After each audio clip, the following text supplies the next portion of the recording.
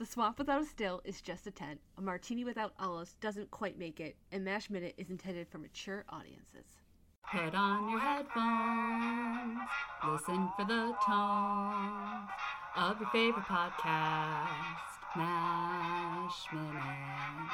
Well, it's a minute-by-minute detailed analysis of the movie without which the series wouldn't exist. Megan and Tierney, and guest will make 3. Goddamn army, MASH Minute. Welcome back to MASH Minute, the Movies by Minute podcast where we're analyzing the 1970 Robert Altman film 1 minute at a time. I'm Tierney Steele. I'm Megan Coleman. And I'm Heidi Bennett of Vibrant Visionaries, a different kind of podcast that's not a Movies by Minutes podcast. What? Is that even possible? They're things. It's all good. I keep hearing about these things called other podcasts that are apparently wildly popular and financially successful, and it just does not compute. I know we're all in that Movies by Minutes bubble, but there are things outside of that bubble. NPR. It's all good. I leave it to you, Megan. I am going to keep analyzing movies 1 minute at a time, because apparently that is my brand. And I'm going to join you. Yay!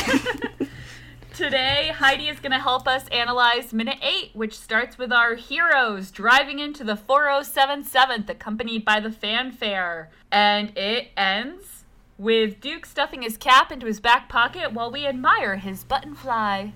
It's a little awkward and ending there for minute 8, but it's all good, I guess. Yeah, we have not had inappropriate innuendo, a little bit blue yet, but we are starting right off the bat here in minute 8.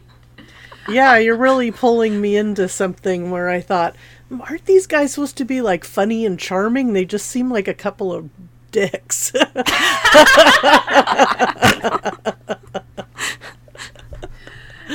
So for those who haven't watched in a while, are more familiar with the TV show, this is the minute where they enter the officer's mess and we see Lieutenant Dish for the first time. That's not her name, but that is what she will be known as for the rest of the movie.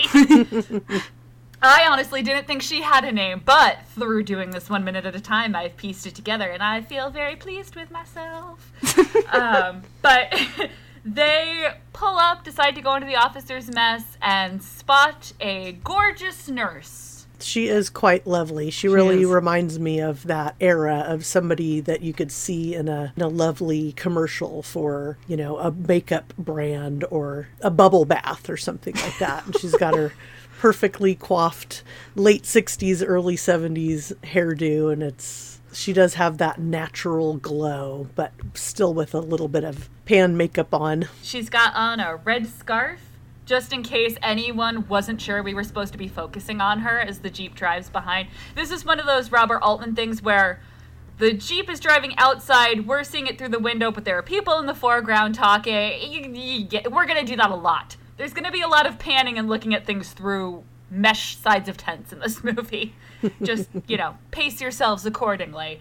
But yeah, Dish is wearing a red scarf just to make extra sure that everybody knows she's the focus of this minute. Yeah. So I have to ask, what was it that drew you to choose this film as your next Movies by Minutes project? Tierney dragged me into it. Because this is my first one. Oh, so this is Megan's first one. Tierney, this is your third one?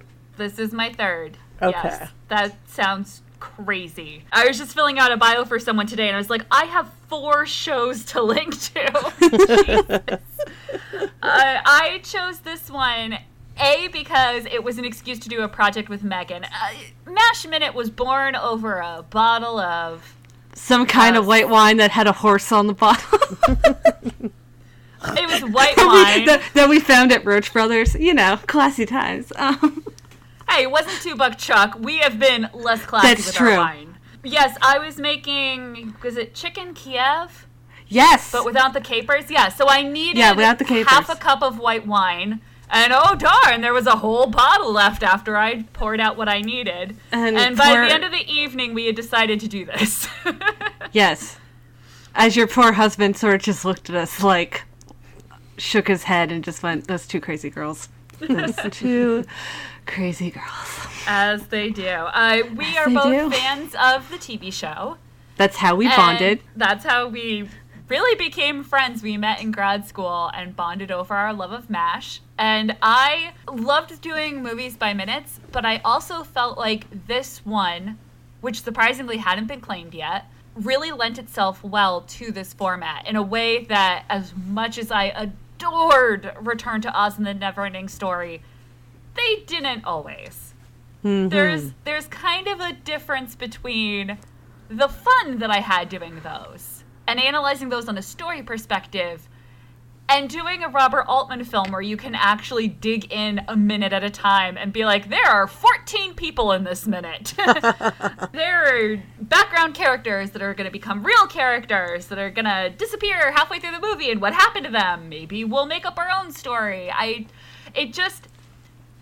don't know if it's a 70s thing or what, but it felt like more of a classic fit for the format. I love it. So, speaking of that, what is it about this minute that you ladies noticed? Well, we still have Hawkeye not really owning up to the fact that he is a captain, and that's the same level as Duke, right? I mean, he's still pretending to be the driver. I mean, he was the driver, let's be honest, but... I'm sorry, I did not mean to disparage Hawkeye's integrity. And then you see Hawkeye sort of say to Duke, hey, why don't you go into the mess tent? You know, we're kind of seeing Duke, then Lieutenant Dish, then Duke, and then we really see Duke, right? We see a lot of Duke. It's like, there's really a lot of Duke. Well, and isn't this, I mean, I remember from the book as well that there was a lot of jokes about his manhood, right? Or references to, I shouldn't say jokes, but... You know, he's a special kind of guy. This is very character building. It's very 70s, like, right? It's Duke makes no pretense at being faithful. And actually, that was the question I had towards the end of the minute is, are we getting a flash of a ring on Duke's right hand? Because it's his right hand. But there's a flash of a ring, and are we supposed to pick up that he's married, blah, blah, blah, blah, blah. We know he's married. It's going to be way more obvious later in the movie. But he doesn't even pretend that he isn't going to hit on this girl he finds attractive. I mean, we met him. He was getting off a truck full of nurses. That's who he is. He's not going to pretend that this isn't happening. Sure. Duke is a dog who does not deserve to be as loved as he is by me just because he's played by Tom Skerritt. He is a good-looking man. I think I was really introduced to Tom Skerritt in Alien. I watched the series of MASH, but as you sent me these minutes, I realized that I really don't think I ever saw the film. So I am just viewing these minutes with the context of what I know about the TV show, but not the movie. And yes, going like, oh, I know these guys. These guys were the sexy weirdos of the 70s that I've grown to appreciate over time. It's so true. I'm just going to keep my thoughts to myself. Never mind. Oh, it's just us girls. I recently rewatched the movie Now and Then, which is a 90s movie, but it's set is that the one? In 70. Yeah. Christina Ricci, yes. Thora Birch. They're 12-year-olds in, I think it's supposed to be 1970. Devon Sawa plays the boy down the street. He's always teasing them. And I don't want to spoil it for anyone who hasn't seen it, but I was rewatching a certain scene with Scott Wormer, and it occurred to me that a lot of what I look for in guys probably comes out of that being one of the first times it was like, she got to kiss a boy. I would like to kiss that boy. Okay, so what I need to do is this. All right. Okay, I'm taking notes. I'm jotting down how this is gonna work, and it didn't work like that. But, it was very weird to be watching it now as an adult and knowing how much my little middle school heart just went, oh, that. And because it's set in the 70s, How Deep Is Your Eye? No, it's not the Bee Gees. But something is playing in the background. How Deep Is Your Love? It's not though. It's not How Deep Is Your Love. But there was something playing in the background that I was just like, wow, really? My romantic underpinnings are soundtracks like this.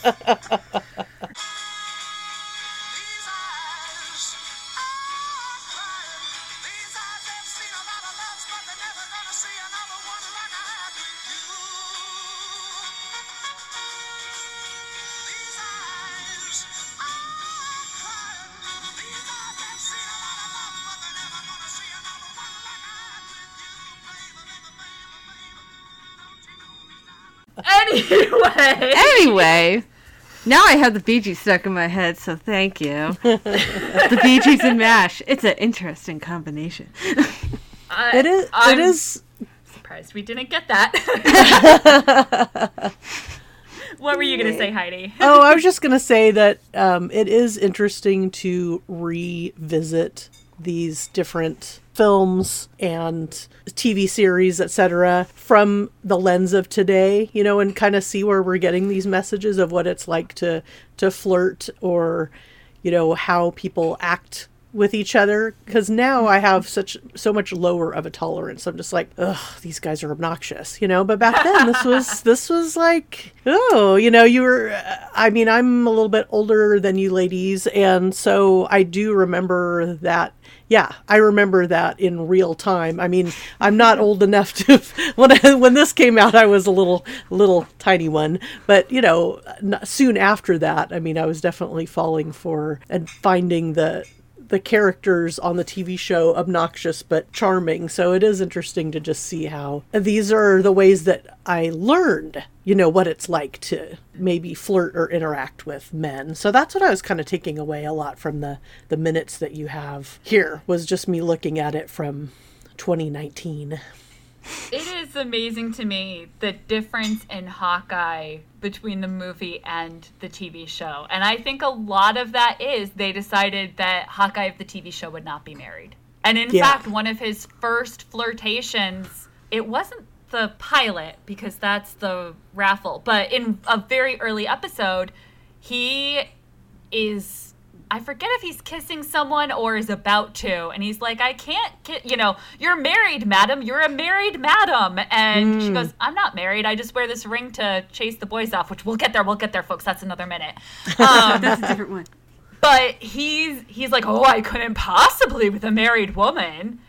And in this movie, that's not a problem. Now, I will say, and the distinction between him and Duke is, spoilers for people who are watching this minute by minute with us, Hawkeye cheats, but not in the open, ostentatious, anyone who crosses my pathway that Duke does. Does that make sense? Yes, Hawkeye's more discreet about it. Is he more... Not discreet, discerning about it? Yeah, he's more discerning, I'd say. That's more the more correct term, yeah. I want to say he only cheats with one person, but I'm pretty sure it is implied that he sleeps with other women in Japan. But it's close. I mean, he's not... This is it, I don't know. I mean, it's not better. That's not a thing you could say, but it's a different approach. Wow, I've talked myself into a corner with that one. Duke starts it off here. Dirk is, check that out, Yankee, and right off the bat, and I don't know. I don't think that has even occurred to Hawkeye at this point. I mean, he certainly... she's gorgeous. We're not pretending she's not, but I don't think it would ever have occurred to him to say anything to Duke. No. He's too busy trying to play his whatever, he's going to do in terms of, he doesn't realize they're on the same level. They're going to end up being bunkmates. Hilarity ensues. I was going nuts in this minute because I really thought "I'll follow you anywhere, sir" was from something. But I think it's just one of those phrases that sounds like it could be from so many things. It's just a common phrase, apparently. It's not a quote, it's not a movie, it's not at least not that I could find. And especially the sing-songy way he says it really struck me, as it sounded like he's quoting something. Well, it sounds like something that would just be in a war film in general, right? Like the underling will say to the superior, like, "Oh, of course I'll follow you anywhere, sir," you know. Gag. Trope in a way, right? The brotherhood of being in the army or the military, right? You know, sticking together. Guess so. Even if it's in a very fake way, Frank. Burns. Oh, we'll get there. We'll get there. You some Frank Burns. We'll give you Don't some worry. Frank Burns, my favorite person to hate. Aw. It just occurred to me, so Heidi, this is your first experience with Duke Forrest. Or Forrest Duke. Whichever way I've decided to say it that day. This is true. Yes. Yeah, so welcome to Mustacheless Tom Skerritt. I'm sorry. And so right now, as we're in just minute 8 of the film, Hawkeye, Oh, my. Skerritt's character thinks he's an underling at this moment. Yes. Yes. Hawkeye used his captain's bars to fix a broken zipper, so he is insignia-less. Gotcha. And when Duke walks up and sees a guy leaning against the Jeep with nothing on his collars, he goes, "All right, driver, are you going to 477th MASH? Yeah. All right, let's go." And Hawkeye said, "Well, that's what I wanted to do, so sure." And just hops into the Jeep and takes off and doesn't bother to correct him, just kind of plays along, is having a little bit of fun with this guy.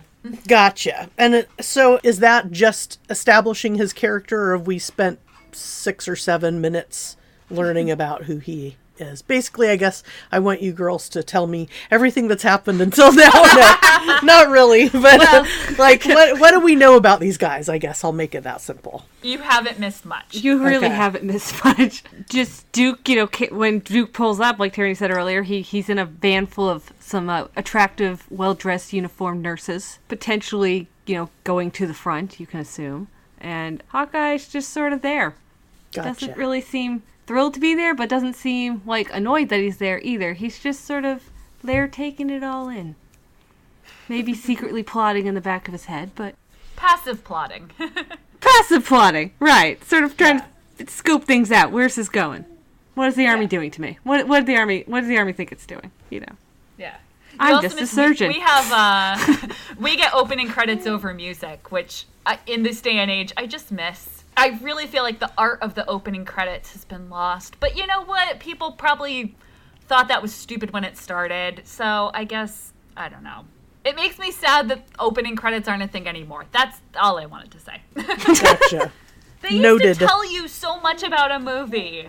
Way more than you sometimes will sit through at the end of credits now, right? It's yeah. No, I'm not sitting through 8 minutes of scrolling names. No, well, but if actually, there's a lot movie, of the times I am, but that's because I'm a nerd. If it's a Marvel movie, then yes. My husband and I do all the time, because we have a tradition now that's born out of watching Pixar films, where they always have a section that says production babies. Oh, I love that. So now, even if it's a movie that isn't a Pixar film, we still wait until there's a big chunk of a bunch of names, and then we both say, "Production babies." I always love to see who gets a special thanks. Yeah. Let's talk about Joanne, because we are introduced to a new character, as we've mentioned, Lieutenant Dish, not her real name, but what she will go by, because she's a lovely dish. That's... Enjoy the objectification. It's like gym class, but not. This is Joanne PFLUG. Guesses? I'm opening the floor. I'm going to say the P's silent and that it's Flug. Yeah, that sounds... I'm going to go with that, too. Ooh, okay. That sounds very plausible in my book. Okay. Sorry, I'm very distracted because when you look up IMDb, the first pictures, other than her profile picture, she's a blonde, and I'm just like, what? You know, I did like the Scooby-Doo, what? Which is, oh, huh. Because I just wanted to point out, it makes me chuckle that the actress is from Atlanta, Georgia, and here is Duke, the most stereotypical Southerner we're gonna get in this movie, admiring her and even making a Yankee reference to Hawkeye, who is from Maine. And they must have, maybe it's just the way he talks. I was like, I wonder what they talked about on the way to the camp, because he now knows, at least in general, where Hawkeye is from. Right. But I'm totally obsessed with how much more interesting regional dialects were before the we all got the internet. What do you mean by how much more interesting they were? You mean that they were different? Like they more were different? Distinct. Okay. Yes. Gotcha. More different, aka distinct. Or even like terminology, right? I mean, you could still have the pop versus soda debate, but I'm sure back then it was more intense, right? Because listen, Scott Wormer said pop, and no, just to bring it back to Silver Hoagie, I'm kind of bumming though. If I look on her IMDb page, she turned down a bunch of roles, due to sexual content, and she actually has a quote on IMDb, so I'm not sure where it's from. That says, after MASH, I was sought to do nudity, all nude roles, and I turned down a lot of pictures because of the nudity. I would not do nudity because of my upbringing. I'm not going to wait 30 years from now and have my children saying, oh, there's mommy on the screen, nude.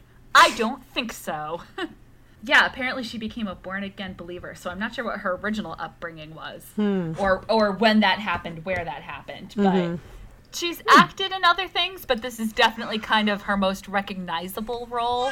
Yeah. Because she's fantastic. There's also a reference in the trivia to a lot of her role being left on the cutting room floor, and I need to look into that more. Definitely. Well, like I said, I really thought I was going to get all into, like, the uniforms and the mess tent and the history, and it's just like, no, I'm just going to watch this minute and tell you the first things that come to mind. Well, I will say when they first came into the tent, and you get that kind of, like, shot of here's the lunch lady, so to speak, right? Like it's probably a Korean actress, right? Or Asian actress. They probably weren't that concerned with ethnicity. Anyway, blabbling. But it struck me just how much it was like, oh my gosh, it's the TV show.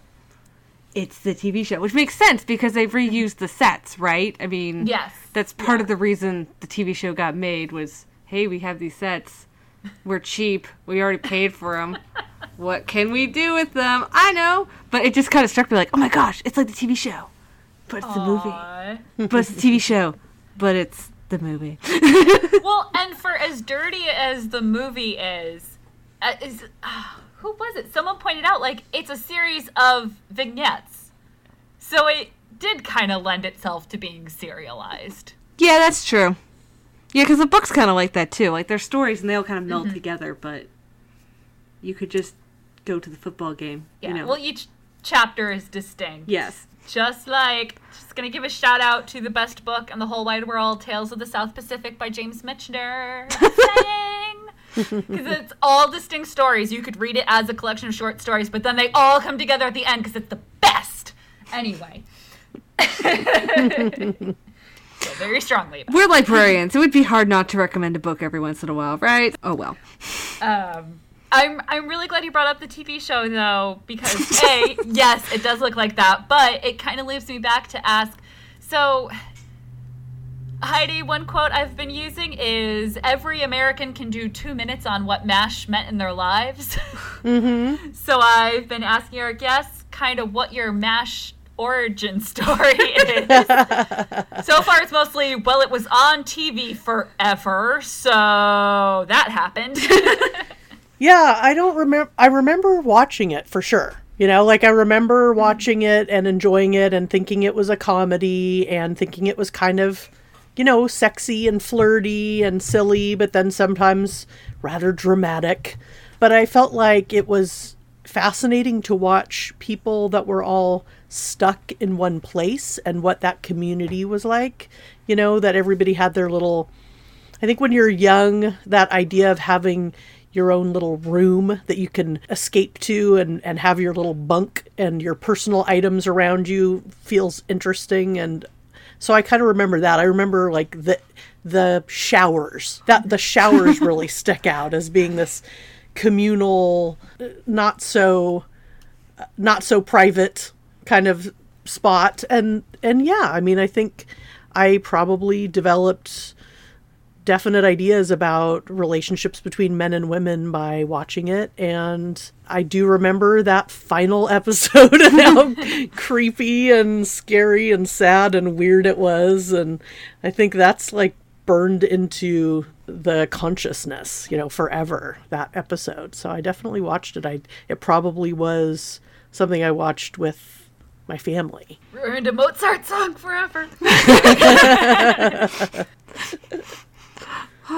And I remember at a certain point learning the lyrics of the opening tune and how creepy it was that it was suicide is painless, It was 45 and got radio play because 1970, I guess.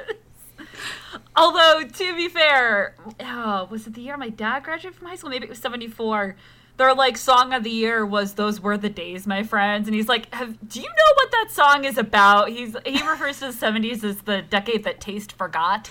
So, I just wanted to say, having gone to summer camp and therefore had many communal showers, and then also it was a big bonding thing for my college roommate and I, our freshman dorm had a railroad shower is a thing where there's a shower and then a curtain and then the next shower, but there's no way to get to the back shower without going through the first one. What? That's a thing?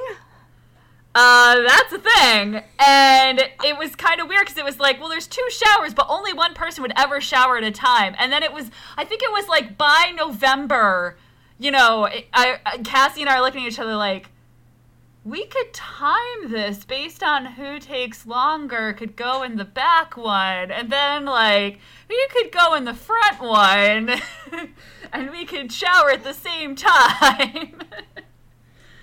So, yeah, that was a big, development in our bonding relationship of, hey, we can make this work to use both showers at the same time without it being weird and awkward.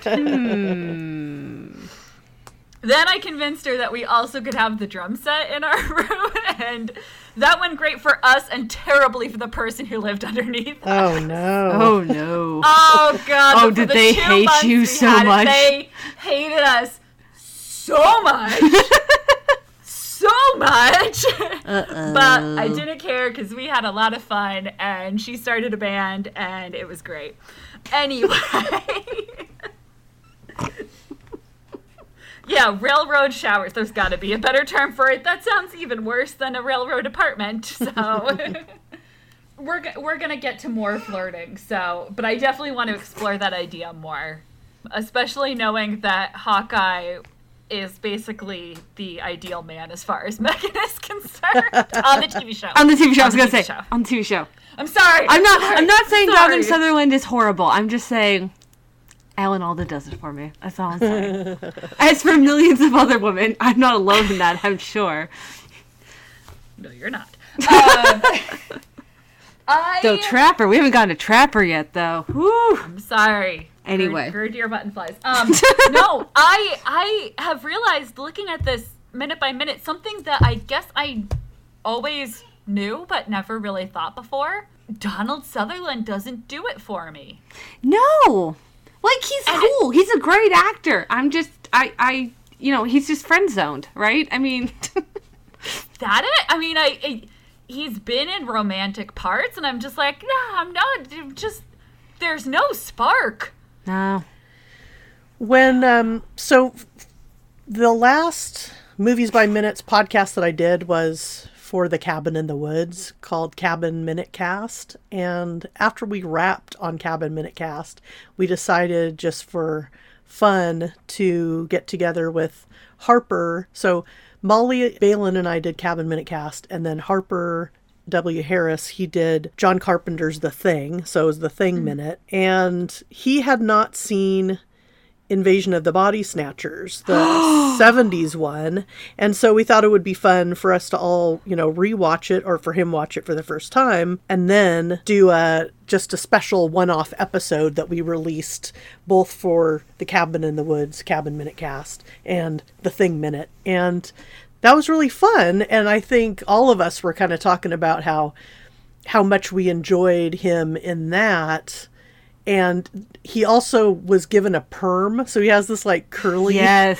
It's not a good look that aged well at all.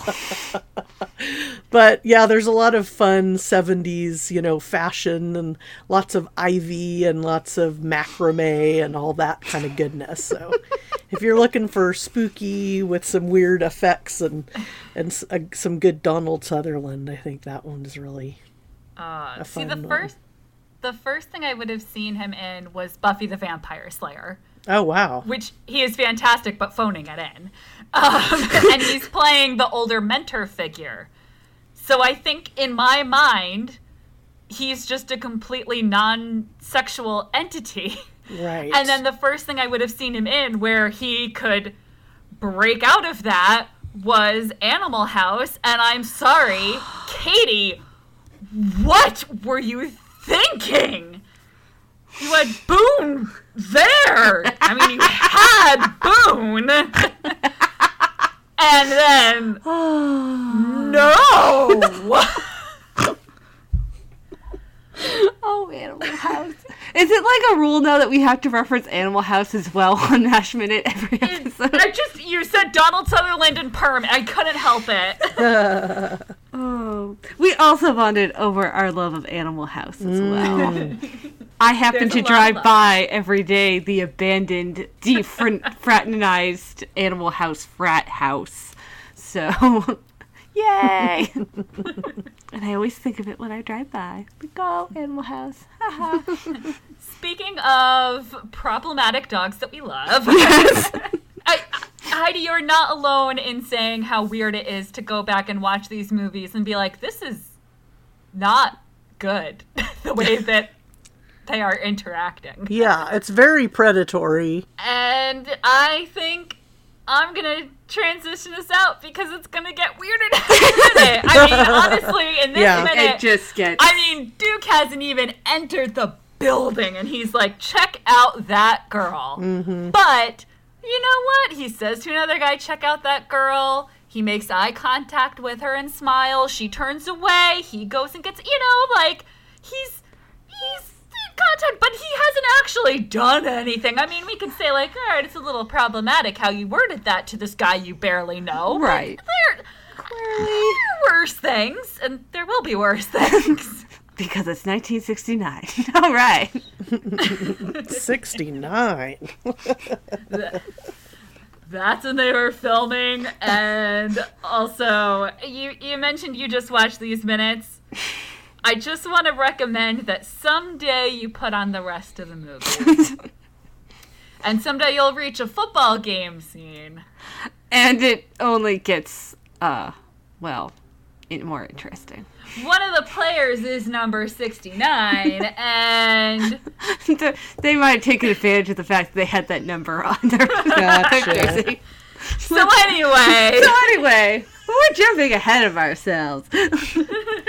So we are going to discuss more tomorrow. In the meantime, you mentioned at the top of the show that you are from a non-Movies by Minutes podcast. Tell us more. I would love to. So after doing Spinal Tap Minute and Cabin Minute Cast, I helmed my own podcast. So I host it, and it's me having conversations with multi-creative people. So I am a business and wellness coach for multi-creative, so people who do a lot of different creative things. And I love just hanging out and having casual conversations with people who are super creative about all of their projects and kind of creative process stuff. And we usually end up talking about compassion, because that's one of the things that I really love talking about, like how we can be self-compassionate and compassionate with folks around us, and how that can benefit our creativity and our ability to collaborate and just succeed all over the place. So they're just really fun conversations with people from film directors to writers to documentarians to musicians and makers and all that kind of stuff. So that's all at vibrantvisionaries.com. And yeah, you'll see a variety of lengths of episodes, from like 15-minute episodes that I conducted at Fantastic Fest in Austin last year to a little bit longer ones that clock in between 45 minutes to an hour and a half, depending on how things roll. And yeah, that's I can go on about it maybe in another minute so that I'm not just going on and on and on, but that's the gist of it.